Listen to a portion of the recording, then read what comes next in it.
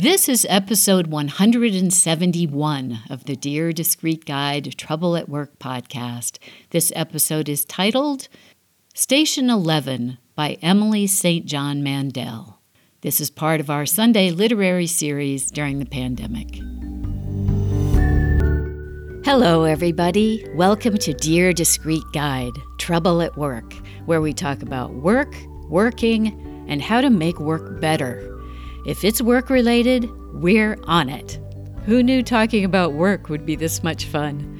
I'm Jennifer Crittenden, a former CFO and host of the show, and thank you for joining our quest to improve our workplaces. Let's do this.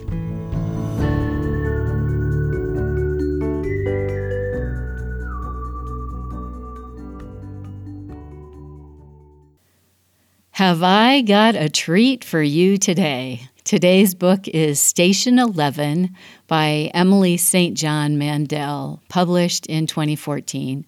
Mandel is Canadian, and this book is her fourth novel. I'd never heard of her or the book, and I have to say, of all the books that we've talked about on the Sunday series, which I think this is our number 16th, I would recommend this one because it's so contemporary feeling.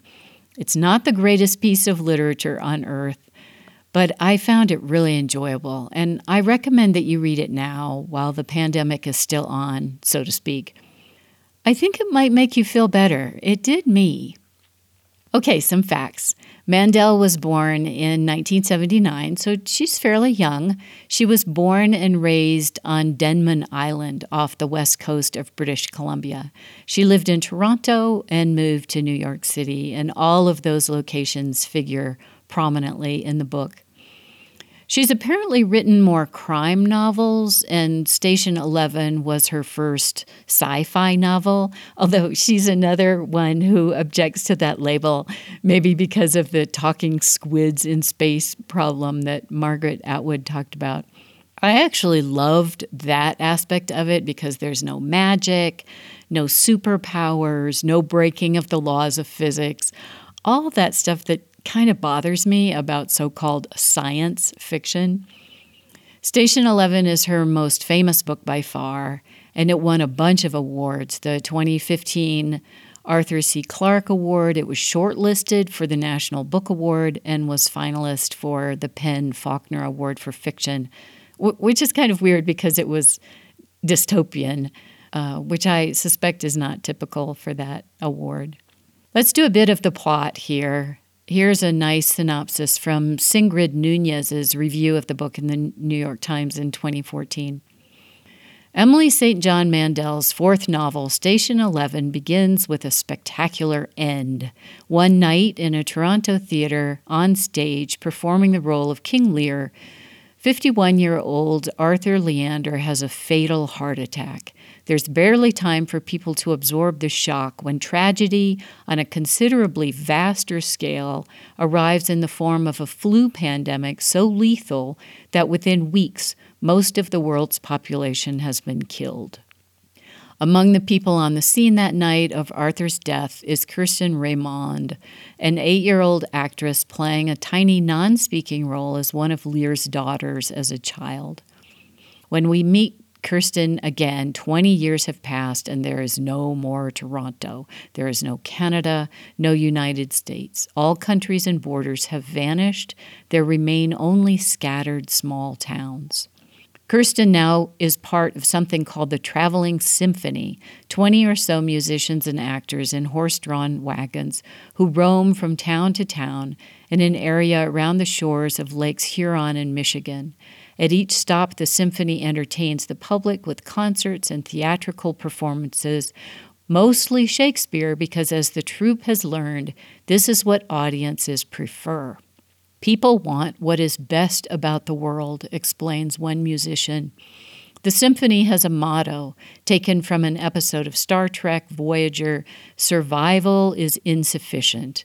And it is this unpoetical line, rather than, as one might expect, a quotation from Shakespeare, that Kirsten calls my favorite line of text in the world. Now, the world is dystopian, but it's not completely wrecked. In fact, it's the remnants of the old world that I found really moving. And one person who wrote a blurb for the book wrote, "Disturbing, inventive, and exciting, Station 11 left me wistful for a world where I still live." And that was Jessie Burton, author of The Miniaturist. I really related to that. Here are some of the descriptions of the towns that I think you might like. A late afternoon torpor had fallen over the town, the light thickening and shadows extending over the road. The road was disintegrating here as everywhere, deep fissures and potholes holding gardens of weeds. There were wildflowers alongside the vegetable patches at the edge of the pavement, Queen Anne's lace whispering against Kirsten's outstretched hand. She passed by the motor lodge where the oldest families in town lived, laundry flapping in the breeze, doors open on motel rooms, a little boy playing with a toy car between the tomato plants in the vegetable garden. The pleasure of being alone for once, away from the clamor of the symphony. It was possible to look up at the McDonald's sign and fleetingly imagine, by keeping her gaze directed upward so that there was only the sign and the sky, that this was still the former world and she could stop in for a burger.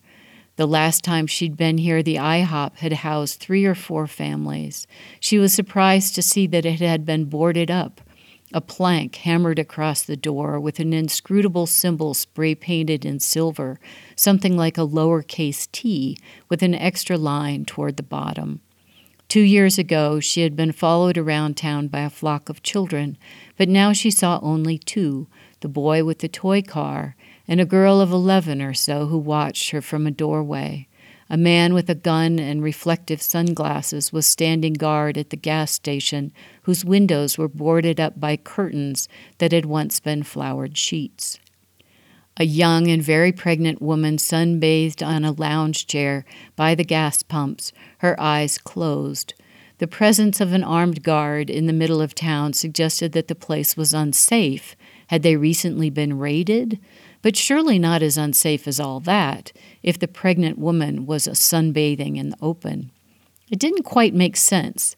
The McDonald's had housed 2 families, but where had they gone? Now a board had been nailed across the door, spray-painted with that same odd symbol.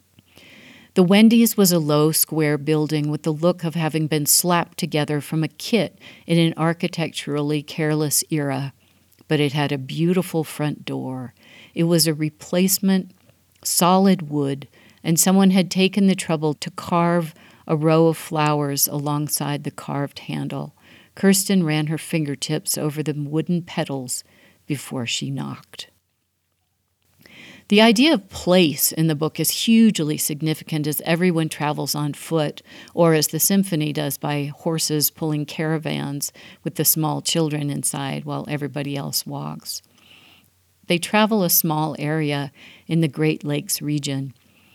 Remember how I said Mandel comes from Denman Island? Her incredulity about people's ignorance of place is apparent in a number of places, but this one I especially enjoyed. Arthur lives in a permanent state of disorientation, like a low-grade fever, the question hanging over everything being, how did I get from there to here? And there are moments at parties in Toronto, in Los Angeles, in New York, when he'll be telling people about Delano Island, and he'll notice a certain look in their faces, interested but a little incredulous, like he's describing an upbringing on the surface of Mars. For obvious reasons, very few people have heard of Delano Island. When he tells people in Toronto that he's from British Columbia, they'll invariably say something about how they like Vancouver, as though that glass city 4 hours and 2 ferries to the southeast of his childhood home has anything to do with the island where he grew up. On 2 separate occasions, he's told people in Los Angeles that he's from Canada, and they've asked about igloos. An allegedly well-educated New Yorker once listened carefully to his explanation of where he's from, southwestern British Columbia, an island between Vancouver Island and the mainland, and then asked, apparently in all seriousness, if this means he grew up near Maine. I thought there was also some really touching parts to the book that rang true for me. At one point, they visit an abandoned school. This had been a small school, 6 classrooms, the floor strewn with broken glass, unidentifiable garbage, the remains of binders and textbooks. They picked their way through rooms, searching, but there was only wreckage and disarray. Layers of graffiti, unreadable names, and puffy, dripping letters across blackboards, old messages. Jasmine, if you see this, go to my dad's lake house. Ben. And here's another one about a taxi. On their second day without the symphony, Kirsten and August came upon a line of cars queued along the shoulder of the road. It was late morning and the heat was rising, a hush falling over the landscape. They'd lost sight of the lake. The cars cast curved shadows. They'd been cleaned out. No bones in back seats or abandoned belongings, which suggested someone lived near here and traveled this route. An hour later, they reached a gas station, a low building alone by the road with a yellow seashell sign still standing, vehicles crowded and blocking one another at the pumps. One was the color of melted butter, black lettering on the side. A Chicago taxicab, Kirsten realized. Someone in the very final days had hailed one of the last taxis in the rioting city, negotiated a price, and fled north. 2 neat bullet holes in the driver's side door. A dog barked, and they froze, their hands on their weapons. Remember the newscasters in Oryx and Crake? Here's how Mandel did it. By day 5, Frank was working on his ghostwriting project instead of watching the news because he said the news was going to drive them both crazy. And by then, most of the newscasters weren't even newscasters, just people who worked for the network and were seemingly unused to being on the other side of the camera. Cameramen or administrators speaking haltingly into the lens, and then countries began to go dark, city by city. No news out of Moscow, then no news out of Beijing, then Sydney, London, Paris, etc. Social media bristling with hysterical rumors, and the local news becoming more and more local, stations dropping away one by one until finally the last channel on air showed only a single shot in a newsroom, station employees taking turns standing before the camera and disseminating whatever information they had. And then one night, Jeevan opened his eyes at 2 a.m., and the newsroom was empty. Everyone had left. He stared at the empty room on the screen for a long time. Here's another scene of Jeevan thinking, which I found very touching. On silent afternoons in his brother's apartment, Jeevan thought himself thinking about how human the city is, how human everything is. We bemoaned the impersonality of the modern world, but that was a lie, it seemed to him. It had never been impersonal at all. There had always been a massive, delicate infrastructure of people, all of them working unnoticed around us. And when people stopped going to work, the entire operation grinds to a halt. No one delivers fuel to the gas stations or the airports. Cars are stranded. Airplanes cannot fly. Trucks remain at their points of origin. Food never reaches the cities. Grocery stores close. Businesses are locked and then looted. No one comes to work at the power plants or the substations.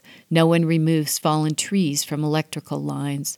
Jeevan was standing by the window when the lights went out.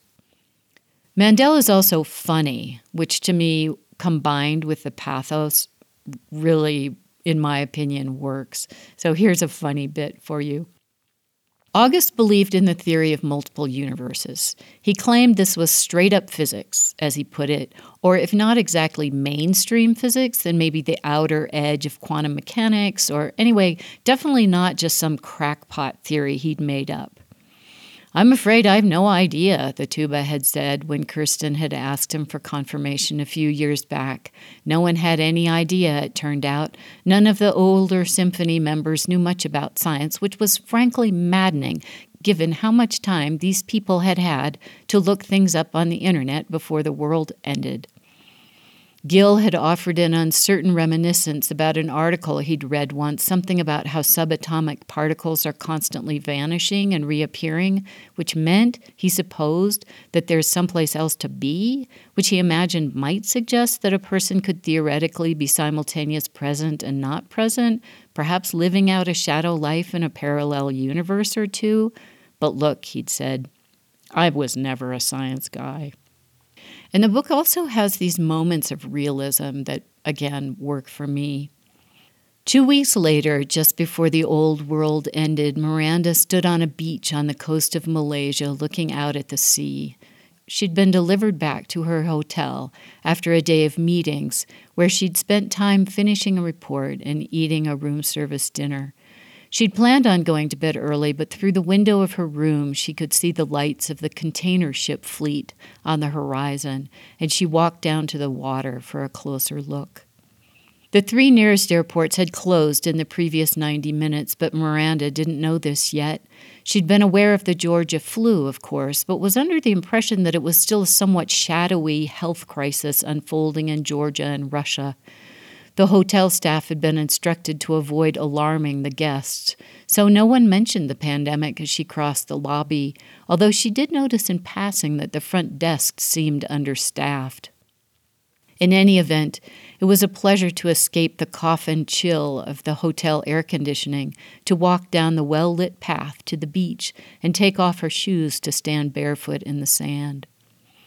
Later that evening, she would find herself troubled and at moments even a little amused by the memory of how casually everyone had once thrown around the word collapse before anyone understood what the word truly meant.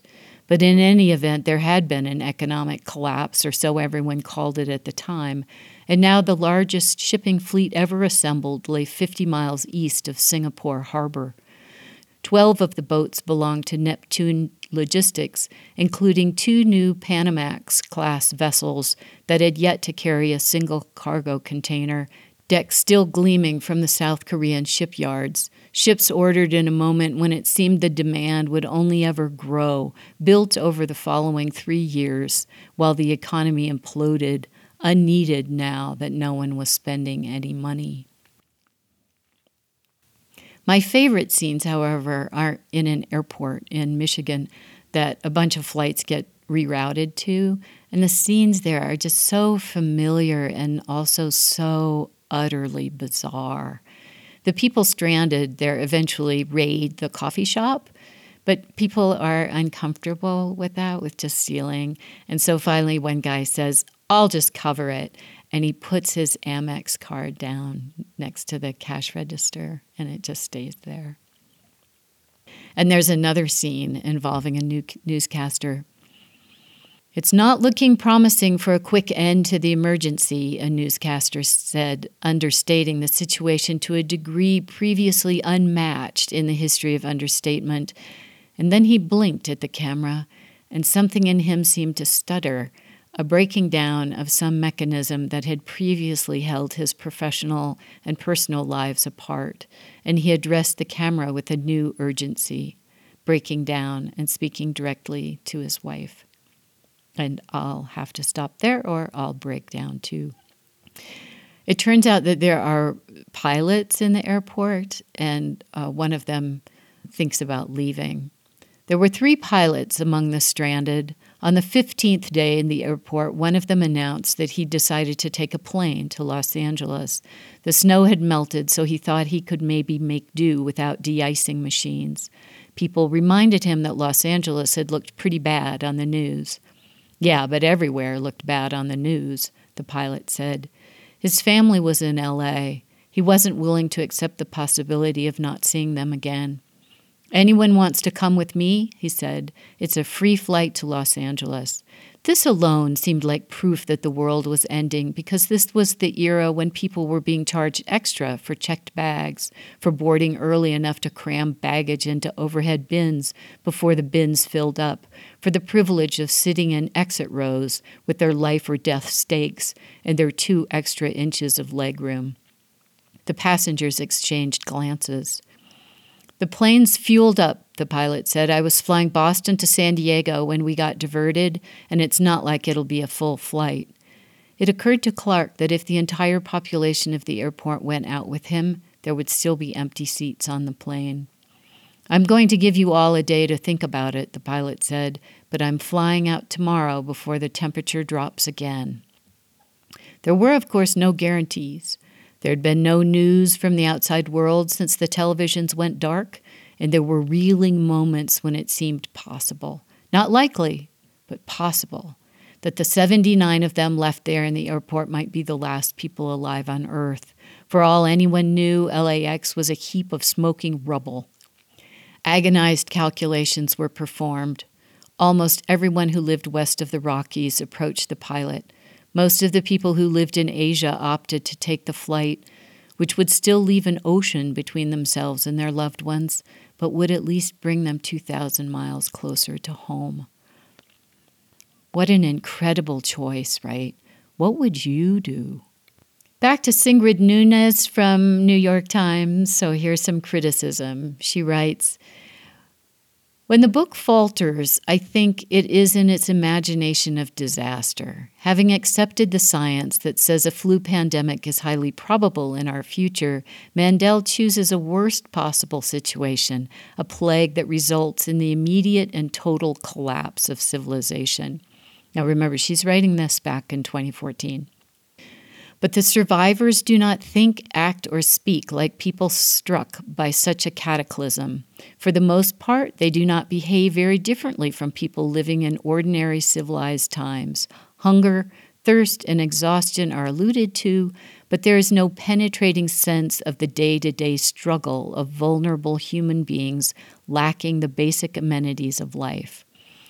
I have to say, I really disagree here because we don't know how people will behave in the face of such an event. But I think that Mandel may be right when she explains how people's emotions continue to plague them with really stupid and everyday type stuff. And so here is her writing about the traveling symphony. Say what you think. The problem with the traveling symphony was the same problem suffered by every group of people everywhere since before the collapse, undoubtedly since well before the beginning of recorded history. Start, for example, with the third cello. He had been waging a war of attrition with Dieter for some months following a careless remark Dieter had made about the perils of practicing an instrument in dangerous territory, the way the notes can carry for a mile on a clear day. Dieter hadn't noticed. Dieter did, however, harbor considerable resentment toward the second horn because of something she'd once said about his acting. This resentment didn't go unnoticed. The second horn thought he was being petty, but when the second horn was thinking of people she didn't like very much, she ranked him well below the seventh guitar. There weren't actually 7 guitars in the symphony, but the guitarists had a tradition of not changing their numbers when another guitarist died or left, so that currently the symphony roster included guitars 4, 7, and 8, with the location of the 6th presently in question because they were done rehearsing A Midnight Summer's Dream in the Walmart parking lot. They were hanging the Midnight Summer's Dream backdrop between the caravans. They'd been in St. Deborah by the water for hours now, and why hadn't he come to them? Anyway, the 7th guitar, whose eyesight was so bad that he couldn't do most of the routine tasks that had to be done, the repairs and hunting and such, which would have been fine if he'd found some other way to help out, but he hadn't. He was essentially dead weight as far as the second horn was concerned. The seventh guitar was a nervous person because he was nearly blind. He'd been able to see reasonably well in an extremely thick pair of glasses, but he'd lost these 6 years ago, and since then he'd lived in a confusing landscape distilled to pure color according to season. Summer mostly green, winter mostly gray and white, in which blurred figures swam into view and then receded before he could figure out who they were. He couldn't tell if his headaches were caused by straining to see or by his anxiety at never being able to see what was coming, but he did know the situation wasn't helped by the first flute, who had a habit of sighing loudly whenever the seventh guitar had to stop rehearsal to ask for clarification on the score that he couldn't see. But the first flute was less irritated by the seventh guitar than she was by the second violin, August, who was forever missing rehearsals, always off somewhere breaking into another house with Kirsten, and until recently, Charlie, like he thought the symphony was a scavenging outfit who played music on the side. If he wanted to join a scavenging outfit, she'd said to the fourth guitar, why didn't he just join a scavenging outfit? You know what the violins are like, the fourth guitar had said. August was annoyed by the third violin, who liked to make insinuating remarks about August and Kirsten, even though they'd only ever been close friends and had in fact made a secret pact to this effect. Friends forever and nothing else, sworn while drinking with locals one night behind the ruins of a bus depot in some town on the south end of Lake Huron.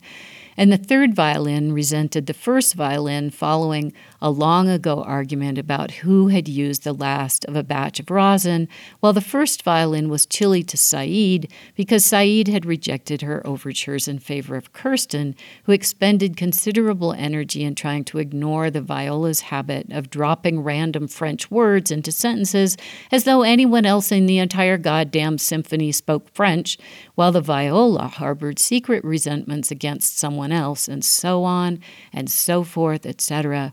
And this collection of petty jealousies, neuroses, undiagnosed PTSD cases, and simmering resentments lived together, traveled together, rehearsed together, performed together 365 days of the year, permanent company, permanent tour. But what made it bearable were the friendships, of course, the camaraderie and the music and the Shakespeare, the moments of transcendent beauty and joy when it didn't matter who'd used the last of the rosin on their bow or who anyone had slept with, although someone, probably Saeed, had written Sartre. Hell is other people in pen inside one of the caravans, and someone else had scratched out other people and substituted flutes. You know, there's something really so peculiar about the current pandemic that we're going through and how much of it feels to me like same SHIT, different day. Like how much of the normalcy continues to the point of ridiculous. Like there's so much arguing about masks, as though you're discussing beer making or cold-pressed coffee. I just am so struck by how banal people are in the midst of a catastrophe and how social media just marches on, you know, with sending images of cracked hearts sent to people whose relatives have died. And so to me, I just feel as though Mandel got that part right. The critic from the New York Times also wrote, "My eyes never filled with tears," and mine did on several occasions, and how she could have read about the little leaguer dead in his bed with his parents dead in their bed without crying, I don't know. And I'd read you a bit here, but I probably couldn't make it through. But, I have to say, the book is not a tearjerker. The writing is spare and matter-of-fact. Okay, some other criticisms from other readers. Here are some from Amazon. Some people didn't like how the writing hops around, like the plot goes back and forth in time and also from person to person. And, there are quite a cast of characters. I guess I would throw in my little criticism that I felt as though some of these characters had names that were a little bit too similar to each other, and so sometimes it was a little bit confusing about who was who.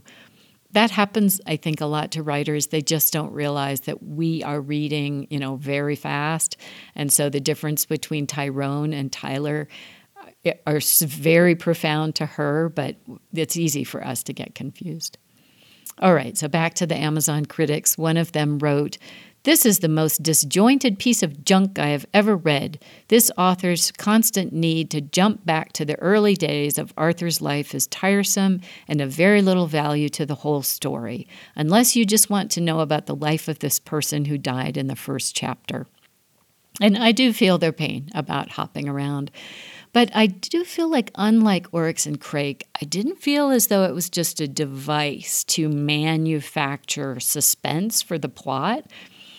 I did feel as though it worked a little better for this kind of unfolding of this world and of the people in the world.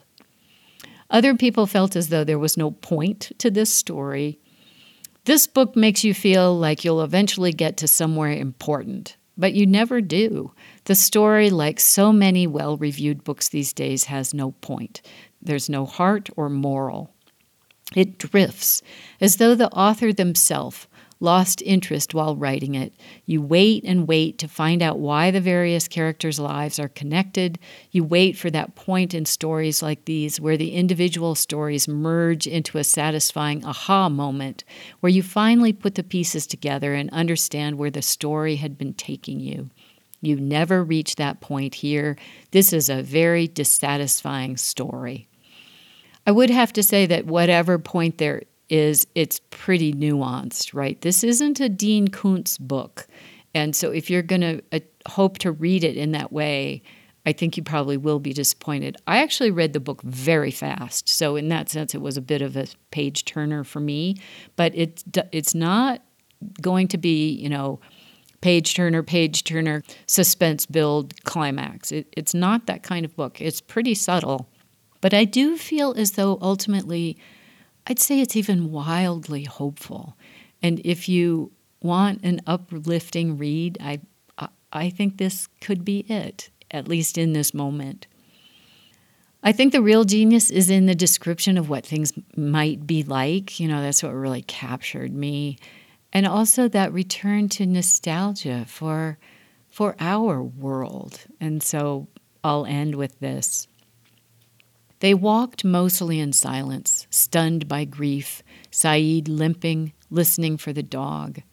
The signs for the airport led them away from the lake, out of downtown, up into residential streets of wood frame houses. A few of the roofs had collapsed up here, most under the weight of fallen trees. In the morning light, there was beauty in the decrepitude, sunlight catching the flowers that had sprung up through the gravel of long overgrown driveways. Mossy front porches turned brilliant green, a white blossoming bush alive with butterflies. This dazzling world. An ache in Kirsten's throat. The houses thinned out, longer spaces between the overgrown driveways. And now the right lane of the road was clogged with cars, rusted exoskeletons on flat tires. When she glanced in the windows, she saw only trash from the old world, crumpled chip bags, the remains of pizza boxes, electronic objects with buttons and screens.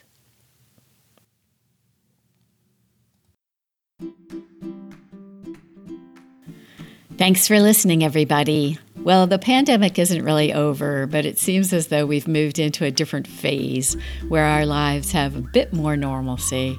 As a result, we're adjusting the format of the show back to fewer, more lengthy episodes, airing on Tuesday and Friday, and sometimes on Sunday, since those Sunday literary episodes have been very popular.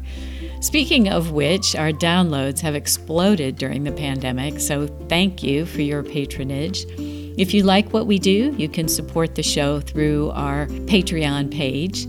Another way to support us, which doesn't cost anything, is to follow us or like us on Podomatic.com, and that will help us increase our visibility. Also, we'd love to hear from you. Drop us a comment about who you are, what you like, or if you have a comment about the show. And finally, I also run a professional training company for people who want to advance in their careers with courses on communication skills, executive presence, and accent reduction. You can find out more at discreetguide.com, DISCREETGUIDE. Please take care, and let's talk again soon.